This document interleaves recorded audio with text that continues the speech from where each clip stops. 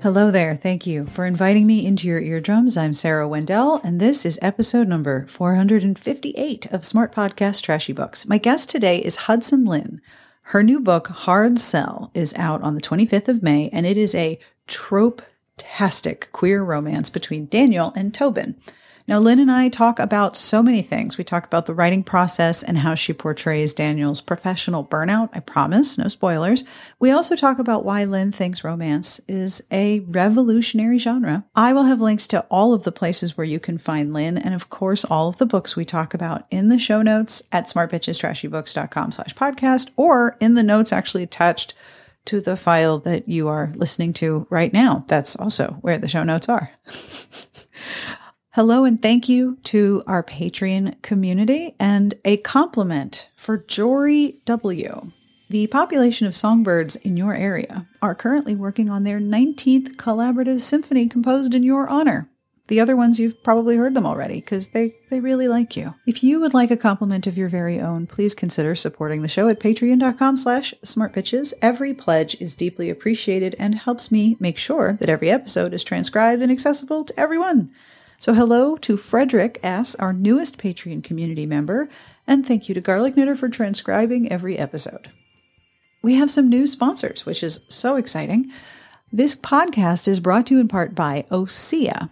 One thing I have been enjoying in the quarantines is taking more attentive care of my skin. And since, trivia alert, your skin is your largest organ, it's important to take care of all of it. Osea helps you give your skin all the attention that it deserves. Osea's Undaria Algae Body Oil is my new favorite thing. All the products from Osea smell marvelous. I sounded like such a weirdo on our onboarding conference call because I just couldn't stop sniffing the body oil in the bottle. It's so lovely. It's not greasy or sticky either. Osea's Undaria Algae Body Oil is superbly moisturizing and replenishes dry skin. Osea soaks hand-harvested Undaria algae in barrels of oils for up to 6 months, and the result is a liquid gold, a rich, luxurious, never greasy body oil, fragrant with sunny citrus and top notes of sweet passion fruit. It is such a nice gift for yourself. You can try Osea risk-free for 30 days and get free shipping on orders over $50. They even send free samples with every order. You can see what I mean when I talk about how good this stuff smells. You can get 10% off your first order with my promo code Sarah at OseaMalibu.com. That's 10% off with code Sarah, S-A-R-A-H, at Osea Malibu, OSEAMALIBU.com. This episode is also brought to you in part by Headspace. If you have tried meditation before, felt like it didn't work, or maybe you felt like you were doing it wrong, have a look at Headspace, especially if mental health is part of your self-care plan this year. You owe it to yourself to give Headspace a try. Headspace is your daily dose of mindfulness in the form of guided meditations in an easy-to-use app. Headspace is one of the only meditation apps advancing the field of mindfulness and meditation through clinically validated research. So, whatever the situation, Headspace really can help you feel better. Feeling overwhelmed? Headspace has a 3-minute SOS meditation for you. Need some help falling asleep? Headspace has wind-down sessions their members swear by. Amanda loves those. And for parents, there's even a morning meditation that you can do with your kids. Headspace's approach to mindfulness can reduce stress, improve sleep, boost focus, and increase your overall sense of well-being. I am all for all of those things. And since I started using Headspace, my day does indeed go a little easier when I start it with a meditation. I've been meditating every day for over 165 days, and I'm astonished at how easy and how enjoyable it is. The daily meditation is often exactly what I need to think about that day, and I've been able to use the techniques to clear my head, relax my shoulders down away from my ears, and reduce my feelings of overwhelm. Headspace is backed by 25 published studies on its benefits, 600,000 5-star reviews, and over 60 million downloads. Headspace makes it easy for you to build a life-changing meditation practice with mindfulness that works for you on your schedule, anytime, anywhere. You deserve to feel happier, and Headspace is meditation made simple. Go to headspace.com/Sarah, that's headspace.com/Sarah for a free 1-month trial with access to Headspace's full library of meditations for every situation, including the daily one that I like so much. This is the best deal offered right now, so head to headspace.com/Sarah today. This episode is also brought to you by Magic Spoon. This week, we had a free-for-all dinner where everyone ate whatever they wanted, which usually includes bowls of cereal because, well, obviously, everyone in my house loves cereal and milk, including me. But alas, as an adult, I realized that sugar is really not good for me. I don't feel good after I eat it. And the cereals that I love, they have a lot of sugar. But now I have Magic Spoon. It is in my pantry, and I get to have my bowl of cereal on free-for-all dinner night too. Magic Spoon has 0 grams of sugar, 13 to 14 grams of protein, and only 4 net grams of carbs in each serving. It's 140 calories a serving. It's keto-friendly, gluten-free, grain-free, soy-free, low carb, and GMO-free. The variety pack comes with 4 flavors, including cocoa, fruity, frosted, and peanut butter. My favorite flavor right now is the fruity flavor. It tastes exactly like my favorite childhood cereal. So I can have a mammoth, very satisfying bowl of cereal, and dinner free for all makes me very happy. Go to magicspoon.com/trashybooks to grab a variety pack and try it today. And be sure to use promo code trashybooks at checkout to save $5 off your order. Magic Spoon is so confident in their product. It is back with a 100% happiness guarantee. If you don't like it, they'll refund your money, no questions asked. So get your next delicious bowl of cereal at magicspoon.com/trashybooks or use code trashybooks to save $5 off. And thank you, Magic Spoon, for sponsoring this episode. In the beginning of this interview, I mention a cross stitch that is sitting behind Lynn during the recording because I use video conferencing to record. Obviously, this is just audio, but if you're thinking, I kind of want to see this cross stitch, I totally put a link to it in the show notes. It's adorable. If you're a cross stitcher, you'll like this one. But let's get to this conversation, shall we? On with the podcast.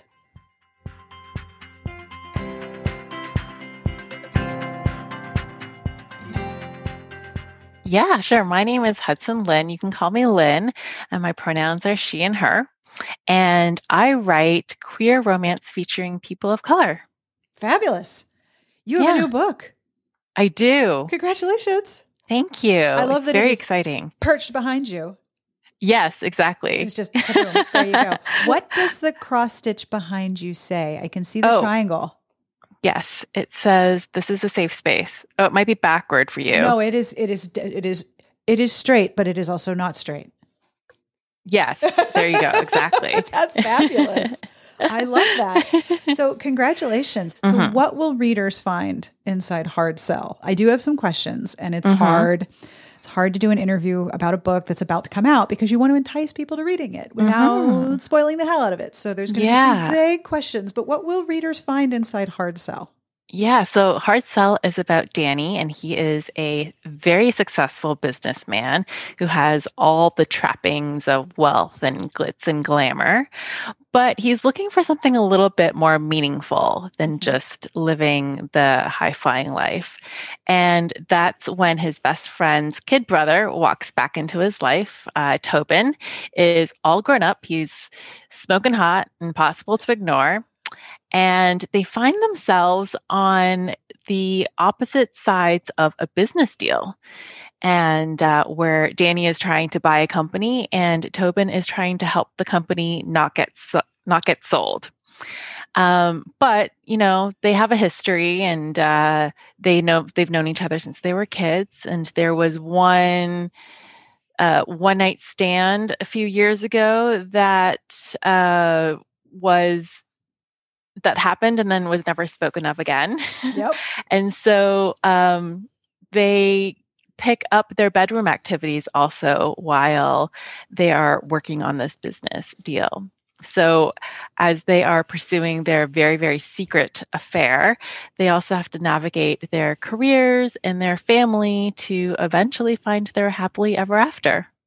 You have a lot of tropes in this book. I do. Did you just like sort of look at the writing process and be like, all right, where can I fit in one more trope? Kind of, yes. Awesome. Because this is for Karina Adores. It's Karina's LGBTQ sort of category romance line, which is very trope heavy. So when I was thinking about this, I just like pulled up a list of tropes and I was like, okay, what can I work here? What can I work with? What can I squeeze in? And I think it came together fairly well, if I do say so myself. I agree. I also enjoy a good trope bingo book. Like I love it when a book leans into the tropes, but also when you have something like, for example, not a spoiler because you already said it.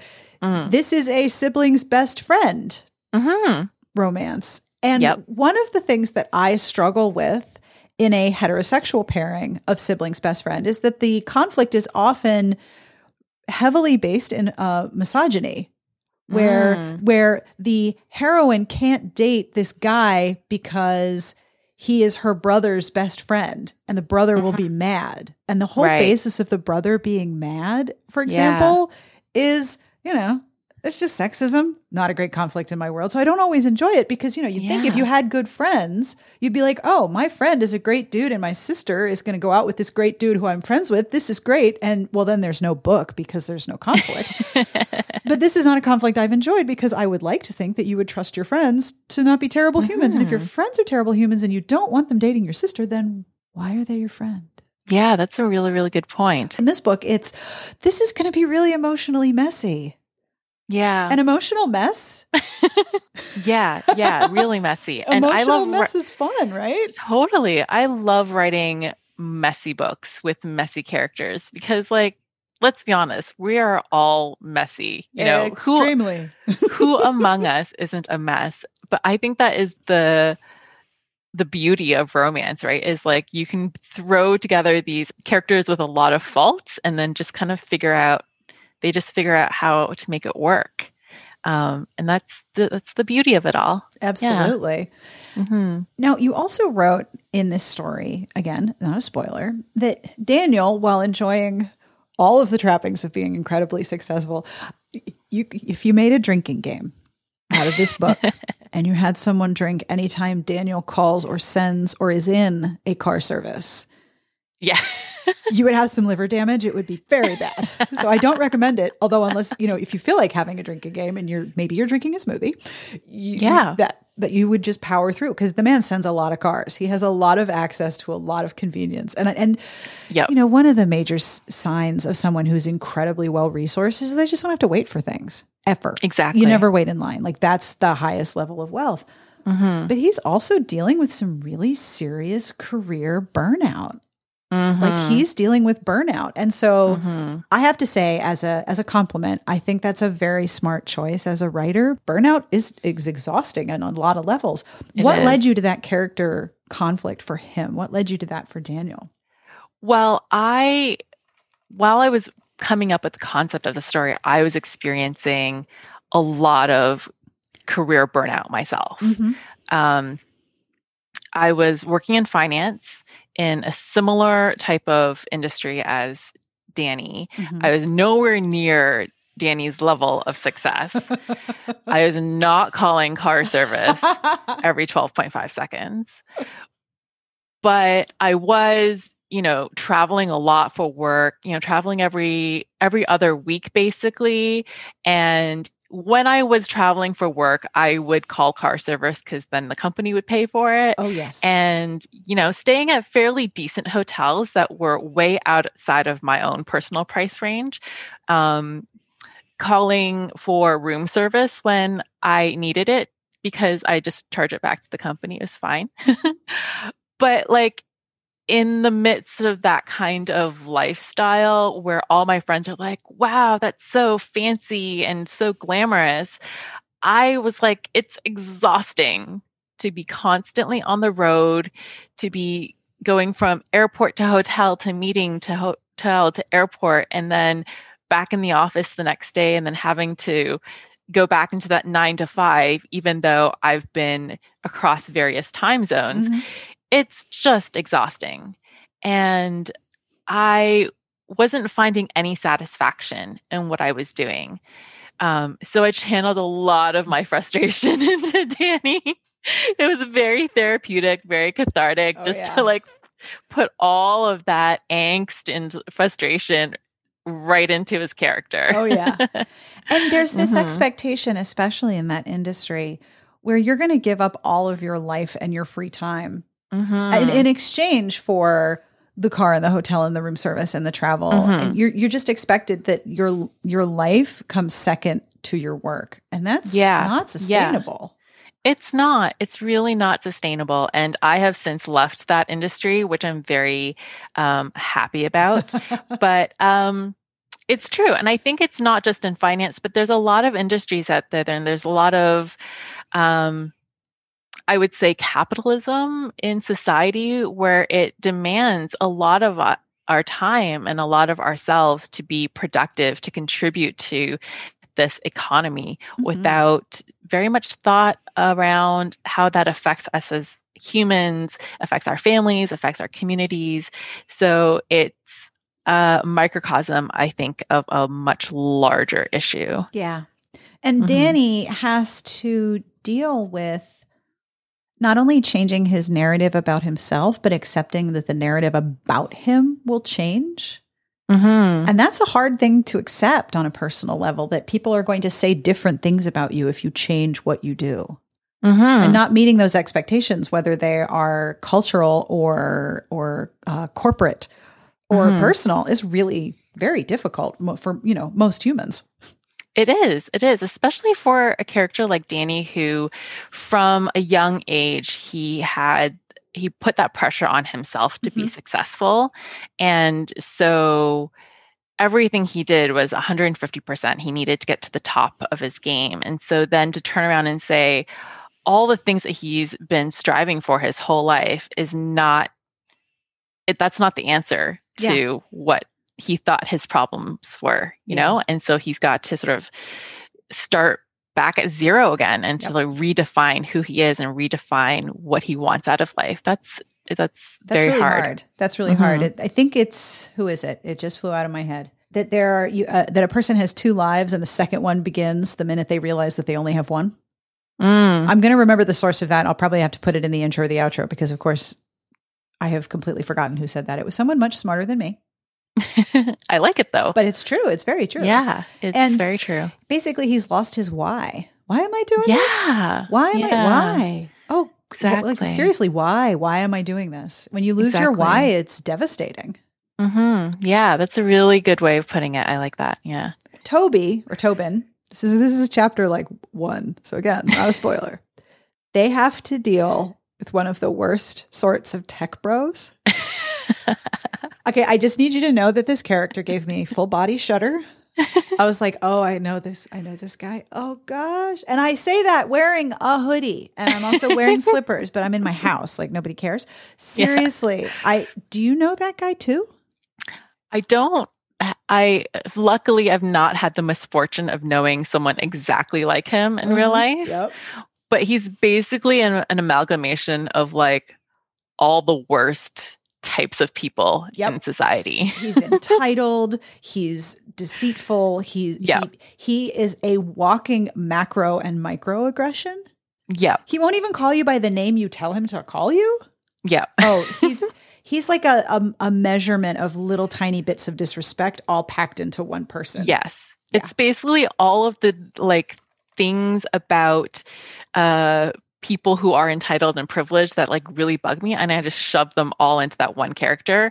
And it was very, again, like cathartic and therapeutic to be like, you're a terrible person and I'm going to do awful things to this character because I can't necessarily do awful things to people in real life. And poor Toby has to like work with this guy and be on his Yeah. side, sorta, Hmm. kinda. Yeah, he does his best. Yep.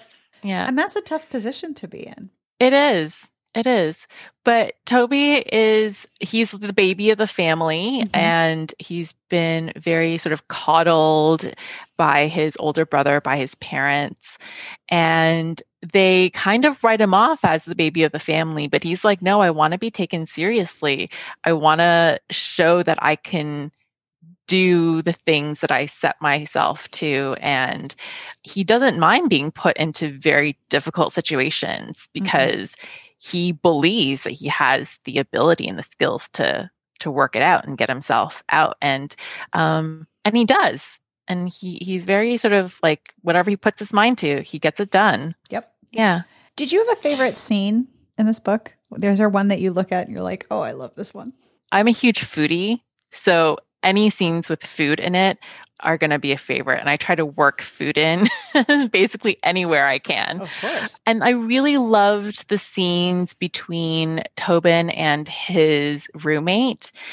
I think because Tobin's personality is kind of different from mine, and the way that he speaks and the way that he interacts with people is different from the way I would speak and interact with people. It was really fun to put myself into a different mindset, especially that kind of dynamic with a roommate where they're really good friends and they don't mind annoying each other, perhaps on purpose, because they know that it's teasing, they'll get over it, they'll work through it. So those are really fun scenes to write. And there's also a lovely intimacy when someone is your roommate and your friend, and you've reached a level of conversation where you can give each other shit and you just kind of have to put up with it. And this person's going to be as honest with you as you could deal with. Yeah. And you can't get away with stuff either, because they're going to call you out on it. And it's lovely, like your cross stitch behind you. This is a safe space. When you have a home situation where the person or persons that you live with create a space for you to be authentically yourself, it's lovely to have conversations in that space because you're getting people who are honestly themselves talking to each other. Yeah. And being as honest and direct as they possibly can.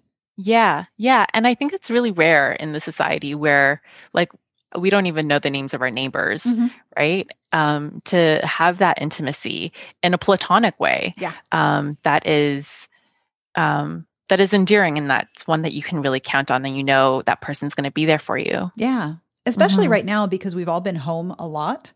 Yeah. One of the things that I've thought a lot about as the quarantines are slowly coming to an end is the question of who are you when no one's looking at you. Was a big question. Like I have discovered that I don't like to wear real pants. I like to wear soft pants, and I'm not looking forward to real pants again. Neither am I. No. And I also, there are things I didn't have to care about. I didn't have to care about how my hair looked. I didn't have to care about what I was wearing or what shoes I was wearing, or, I wasn't having to demonstrate anything because no one was seeing me. So when you have that intimacy and that safety in a space where characters are talking, you get that same sort of, all right, who are you now that no one is looking at you? You're not at work. You're not with Mr. Hoodie Tech Bro. You're not in front of anybody. You're not with your family. Who are you when no one's looking except for this one person? Yeah. Like you said, it's rare. And I think it's maybe one of the good things that have come out of the pandemic is that people have had that time to explore who they are. And as shitty as the whole pandemic has been, I do think that there have been, nuggets of really good side effects that have come out of it. And that's definitely one of them. Yeah. A lot of people have figured out their why. Yeah. Why am I doing this? Good question. Yeah. So many people have quit their jobs. Like I quit my job at the beginning of the pandemic. It wasn't related to the pandemic, but the timing just coincided, and it was having to stay at home all the time gave me that space to be like, okay, I'm moving into a different phase of my life. And what is that going to look like now? Yeah. And there's also so much pressure. And even the characters had to deal with the idea that you're almost expected to declare the rest of your life at a very young age. Like, this is what I'm going to do, and this is who I'm going to be. And I decided this at 17 or 20. Yeah. And that's not actually how things work.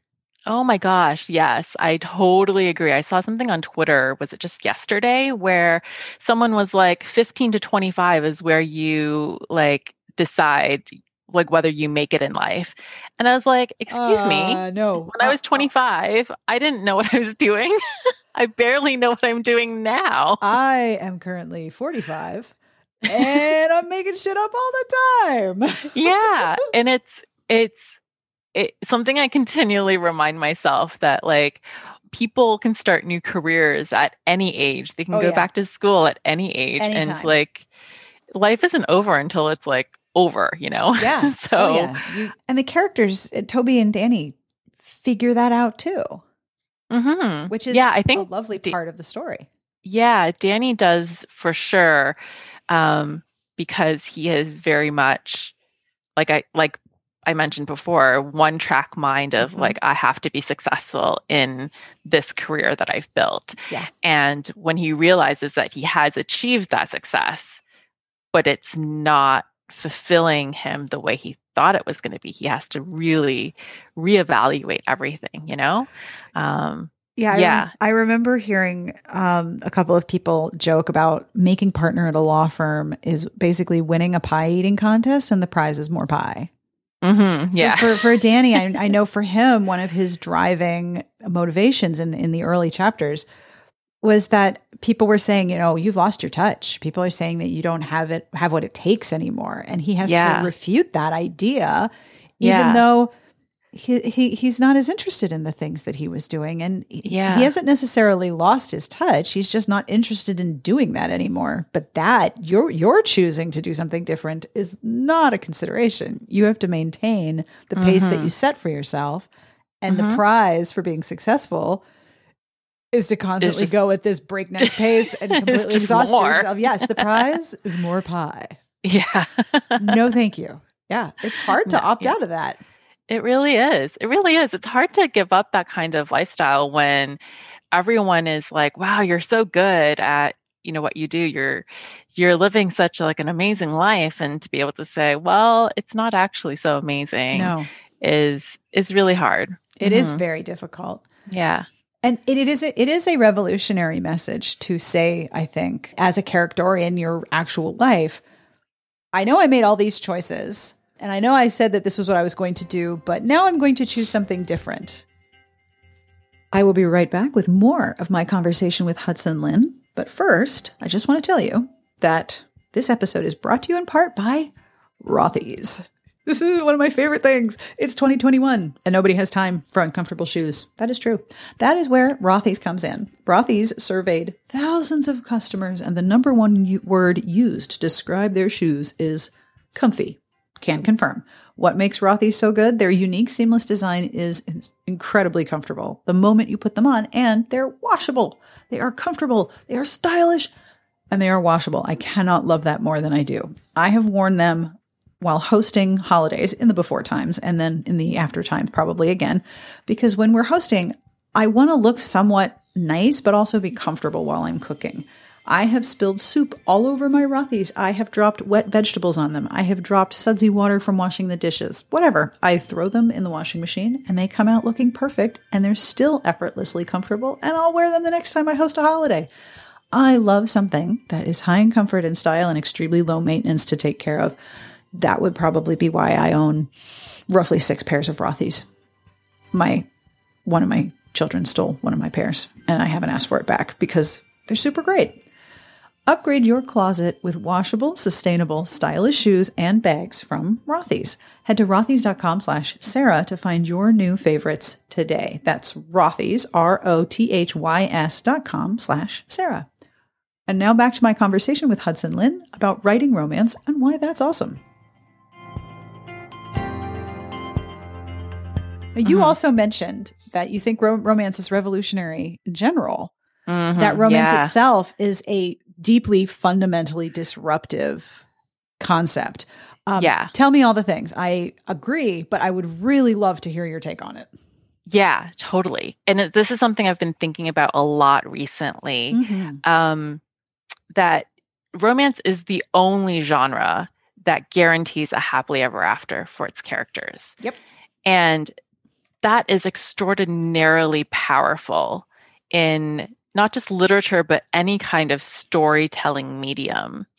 And so if we look back in history, romance has been the genre that is written by women, for women, sold to women. It centers women's needs and desires, and it validates their life experiences. Historically speaking, it's been primarily for the middle-class white women. But at that time, that was very, very radical. In the mid 20th century, women in media were portrayed as like very subservient to men. They were the housewives, they were the secretaries. And that was the role and the reality for a lot of women. And then, to be honest, that's the reality for a lot of women today too, right? They may not be housewives and secretaries, but they're still expected to be subservient to men in a lot of industries and in a lot of areas of society. Yeah. But romance says no. In a romance novel, the woman's needs and wants and desires and fantasies and priorities are not subservient to the man's. Actually, they're the priority, and the man is the fulfillment of the woman's journey and story, right? That fundamentally, I think, flips the narrative of the role of men and women in society completely on its head, which is really, really powerful.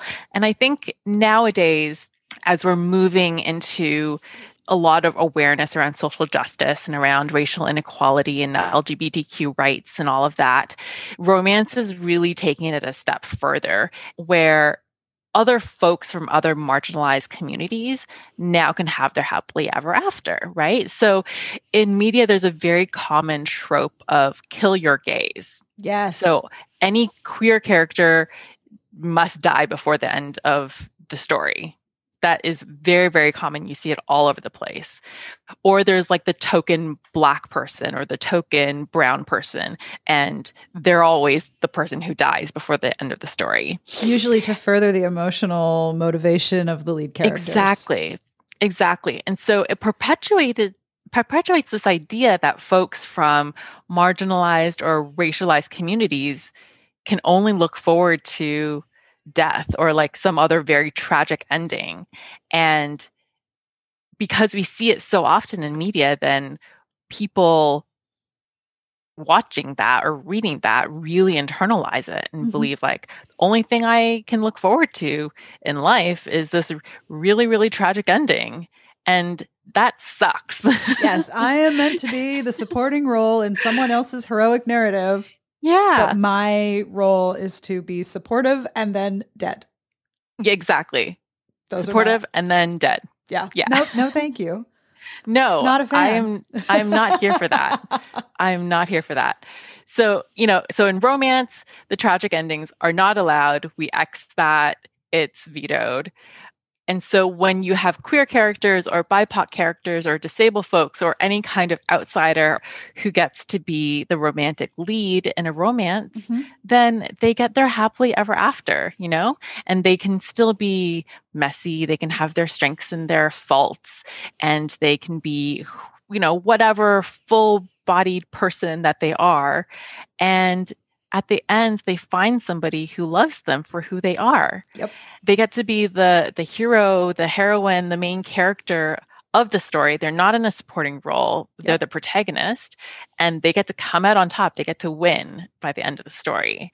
So that's, again, super, super powerful, and it really flips the narrative that we are all wrestling with in society these days, where, there's so much inequality that, and especially the pandemic has highlighted just how much inequality there is in our society. Yeah. And romance is saying even the people who are sort of at the bottom of the social hierarchy, you know what? They get a happily ever after. They get to find someone who loves them. They get to find belonging and community, and they get to win.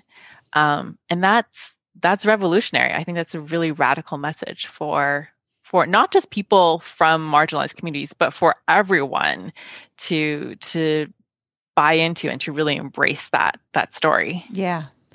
So it sounds like you enjoy writing romance just a little bit. Yeah, just a little bit. Have you always written romance? Has that always been the thing you wanted to write most of all? I have, yes. I would love to dabble in like science fiction and stuff, but anytime I come up with a plot bunny, it's always a romance. Yeah. So what are you working on right now? So I'm working on book 2 of the Jade Harbor Capital series. It's called Going Public, and it'll be out in the spring of 2022 with Carina Press. It is the story of Ray, and Ray is also a partner at Jade Harbor, and he falls in love with his assistant. Trope alert. Yeah.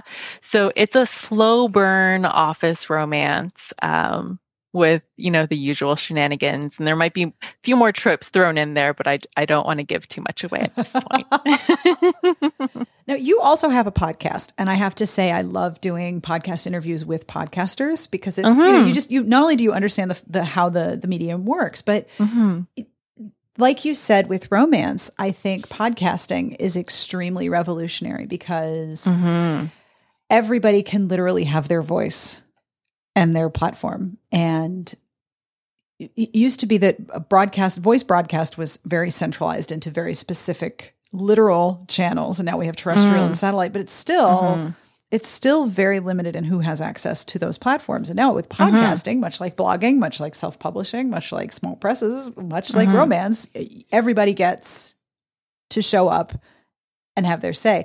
There is still obviously intersectional inequality within these structures, but I love the idea of how revolutionary it is. It is. Please tell me about your podcast. What led you to podcasting? Yeah, so the podcast is called World of Stories, and I co-host it with my friend Margaret. And it was birthed out of these lunch dates I would have with Margaret, and we would just sit and talk about books that we've read or TV shows that we've watched and whether they had good diversity representation or not. And so we were like, we should record ourselves talking about this stuff and stick it up somewhere and see if there's anybody who would like to listen to us. So that's what we did. And like you said, it's very accessible yes, there are some equipment that you need to get and you have to learn how to like edit and like put it together and like upload it. So there is a bit of a learning curve and there's a bit of a threshold, but it's much, much lower than, trying to get yourself onto a radio station or a TV broadcasting thing. Yeah. So it's very much accessible to a lot of people. Oh yeah. And so the podcast is about how stories shape our lives. And so we talk about how stories are mirrors that can reflect our own truths back to us and how important it is to see ourselves represented in stories. But also stories as windows for us to see into the lives of others and to learn a little bit about how other people live. We are in our second season right now. Ooh, nice. Congratulations. Thanks. And we've been talking about how to survive the pandemic, which has not been easy. We've been talking about, what does rest look like in a pandemic and what does work and productivity look like and how do you separate work from rest when we're all stuck inside our homes? When you live with your work. It's exactly. Very hard. It's very hard. It's very, very hard. And we talk about what does friendship look like in a time where we can't just go out and see our friends anymore. We've also been interviewing some of our friends to see how have they been dealing with the pandemic and how have their lives changed because of the pandemic. And we ground a lot of these discussions in various books or media that we've been consuming. And so we have like a recommendation of the episode where we talk about a book that we think would help people think more about whatever topic we're talking about. That's very cool.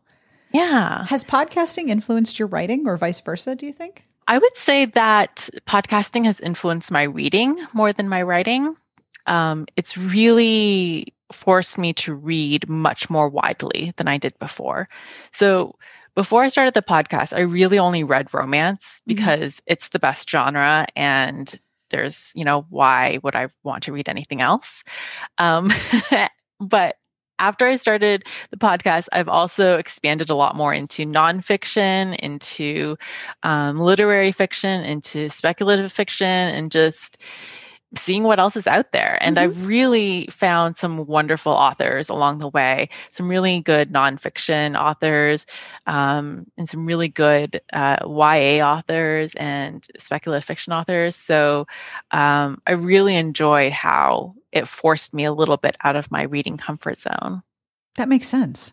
So what books are you reading that you would want to tell people about? Okay, so I just have to admit that with the pandemic, my reading has tanked basically. Totally normal. Yeah. I've just been sucked into Netflix binging. Oh, and I understand this completely. Yeah. I mean, I always ask what books are you reading, but it can be pretty much what are you consuming because we want to know about it. Yeah. So I've actually in the past like few weeks have forced myself to get back into reading because I'm like, this is ridiculous and I want to get back into reading. So I have just finished the first and second book of KJ Charles' The Will Darling Adventures series. And I mean, anything by KJ Charles is amazing. So highly recommend anything she writes. It's set in the 1920s England where it's like full flapper era. So that's like a lot of fun with when she's describing the outfits, especially of the women.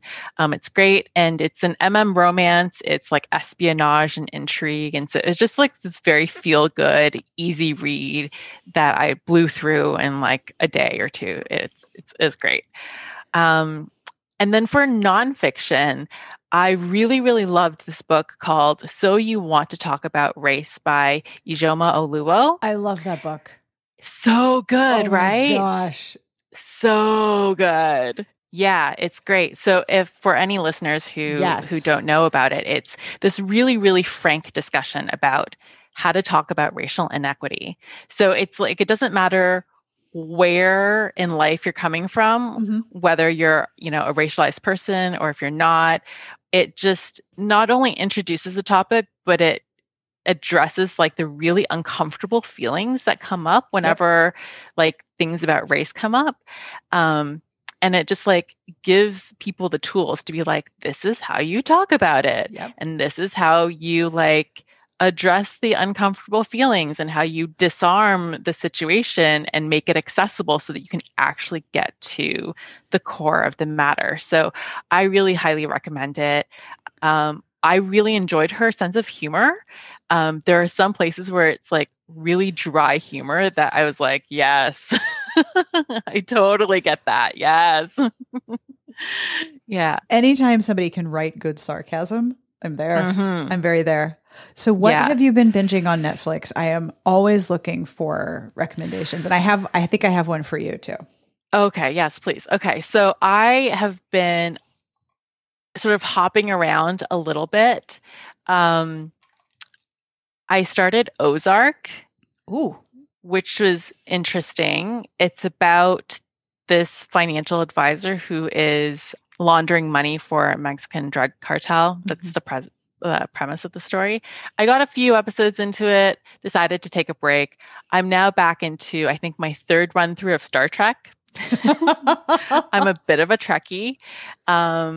I won't say that I'm like official Trekkie. I've never been to like a Comic-Con or anything. I don't have any outfits, but it's one of those series where I can just put it on and I know what's going to happen. And I don't have to think about it. And it's just like running away and I can like do other stuff if I need to. So that's where I'm currently at. Yeah, I think of shows like that as sort of soothing the Jack Russell Terrier part of my brain. The part of my brain that's really jumpy and active and doesn't want to sit down. And I put that on. And it's like, oh, okay, sure. Yeah. Star Trek. Yeah. Got it. Yeah, exactly. Yep. For a lot of people, that's Great British Baking Show or. I love that show. Exactly. Yeah. It's very soothing on a very specific level. Yeah, exactly. And what I love about the Great British Baking Show is that there are a lot of seasons, so you can just like start from the beginning and just let it run. And just keep going. That's what I love about it. And then it's like, it's visual eye candy because stuff looks real good and you want to eat it. Yeah. And then I'm like, great, now I got to like go to the bakery or learn how to make, I don't know, like Victorian sponge. What is that? I have never made a Victoria sponge. No, I have no idea how to make that. No, not a But clue. I really want some. Yeah. Just want to make cake. Yeah, basically lots of cake. So have you read the Murderbot Diaries? I have not. Okay. As a Trekkie, you may like this. And as a story person, you may like this. The Murderbot Diaries are a series of novellas, and there's one novel by Martha Wells. And I've been talking about them nonstop. So anyone who's listening is going to be like, oh my God, Sarah's talking about Murderbot again. Murderbot is a human bot construct that is enslaved by a governor module, which will punish it if it deviates from its assignments as it is sent out on contracts, usually on mining installations. This is deep space in the future. So Murderbot has hacked its governor module, but continues to do its job because it realized that once it's hacked its governor module, it didn't really have anything else that it wanted to do. It didn't know what else it wanted to do. And then it got access to the entertainment feed. So it has been watching thousands and thousands of hours of television and media and serials and audiobooks. And so basically it has this really difficult relationship with humanity, because humanity is what created it and has enslaved it, and it has broken through its own enslavement. But the humans are also the ones that make all the media. So they're super annoying. And then Murderbot has to deal with having feelings, which is really not something Murderbot enjoys. It is incredibly interesting to be in this perspective of this agender, asexual, extremely, extremely intelligent being that has to figure out how to deal with humans. Wow. And it's so good. I love it so much. I think I've reread it like 6 times in the pandemic. Okay, I'm going to have to go look that up. The first one is All Systems Red, and it's how a set of humans learn that Murderbot has broken its governor module and is a free agent, which is supposed to be absolutely terrifying as a sec unit. That's what it's called, a sec unit. As a sec unit, a rogue sec unit is deeply dangerous, and the media has portrayed them as these monstrous murdering, killing machines. And Murderbot would really just prefer you leave it alone so it can go watch TV. Oh yeah, yeah, I can understand relate. that. Hard same, right? Yeah, just leave me alone. Give me some like Netflix or streaming service. I'll be good. So the other thing I want to recommend to you, how are you with doing with subtitles? I know some people struggle with reading subtitles. I love subtitles. Okay, good. Yeah, I love them. Okay, so there is a Japanese television show called Midnight Diner. Okay. Oh my gosh, it's so I think I've seen that pop up on my Netflix before. It's starting to like get served up by the Netflix algorithm. So Midnight Diner is a Japanese show. I have not found a dub. I've only seen the subtitled version, which is hard for me because I wear bifocals and the TV is across the room. So I can really only do about 2 episodes before my eyes are like, listen, you're asking a lot for after dinner before bedtime here, lady. You need to calm down. So I should probably try it on like a closer screen. The Midnight Diner is run by a man who runs a diner between midnight and 7 a.m. in Tokyo. Okay. And the stories are about the food that he prepares. He will make anything that a guest requests as long as he has the ingredients, but his menu officially only has 1 item on it. But there's all of this food that connects people to each other and connects people to their histories and connects them to across different lines that you don't expect. And so there's always each episode is a specific story of the characters in the diner and then the food that has connected them in some way. Wow. They are like 22 minutes long and they are brilliant storytelling. They're so good. Oh, I'm going to have to definitely look that up. So it's food porn and story porn, basically, is what we're talking about here. That's my jam. Yeah. That's my jam. Food and story porn. It's so good. So good. And then there's all these little aspects of culture and class and occupation and the things that divide and unite the people around this tiny little diner where they're eating food at 3 a.m. It's so good. Okay, I'm gonna go look that up right now, right after we hang up. I love. I love making recommendations, but I also just love being like, yo, story people will like this. Yes. Is there anything else you want to make sure that people know about Hard Sell, about your writing? Anything you want to make sure that people know about? I came up with Hard Sell at a period of time where I was in a transition. Yeah. And so I hope that it helped. I hope that it's just like entertaining, and it's a romance. It's fun. It's a snapshot into this world. And so I hope that people just enjoy it, but I also hope that it helps them just feel seen, because we're all living through like a huge transition in the world. And so I hope that people just feel seen and feel like they can connect to all of the characters and the situations that they find themselves in. Well, I read this while I was waiting in line to get my vaccine. Nice. It was a very long line. It was also raining. Oh God. Yeah, it was not optimal. And they stopped the line. It was a very quick process, but they had stopped the line to count the appointments versus the doses that they had on site. So there was a whole like back behind in the big tents, there were counting of things. And so we were waiting outside in the rain. And there were all these people coming down the line saying, we're really sorry. We know this sucks. You're in the rain, but I promise that we have doses. It's not a question of not having enough. We're just trying to reconcile the number we have. We're really sorry. It was very communicative. But I was standing in the rain and this was the book I was reading. while I was Oh, waiting for quite a while. So thank you for getting me through that line. I really well, appreciate it. you're very welcome. I'm glad that it did. Thank you so much for doing this interview. I really appreciate it. Thank you for having me. I've had such a lovely time.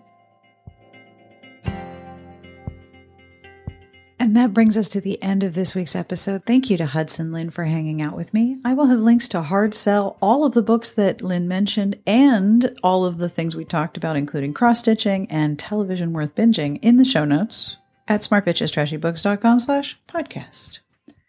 I always end each episode with a bad joke, and this week is no exception. Thank you to everyone who sends me bad jokes. If you would like to send me one, email me at sbjpodcast@gmail.com and tell me your terrible jokes because you know how much I love them. This one is from a parent and daughter combo.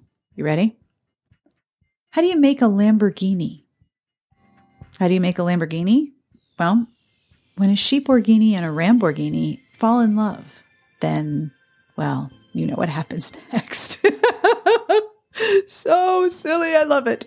If you enjoy the bad jokes as much as I do, thanks for listening all the way to the end because it's my favorite part of the outro. It's probably one of my favorite parts of doing all the post-production.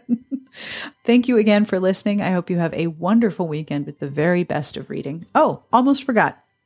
The quote that I tried to recall the source for, that was Confucius. A person has two lives and the second life begins the minute you understand that you only have one. I'm really glad I could cite my source. It would have bothered me if I couldn't. And I can't believe I didn't remember that during the recording. Thank you again for listening. Have a wonderful weekend with the very best of reading. We'll see you back here next week. Smart Podcast Trashy Books is part of the Frolic Podcast Network. You can find more outstanding podcasts to listen to at frolic.media/podcasts.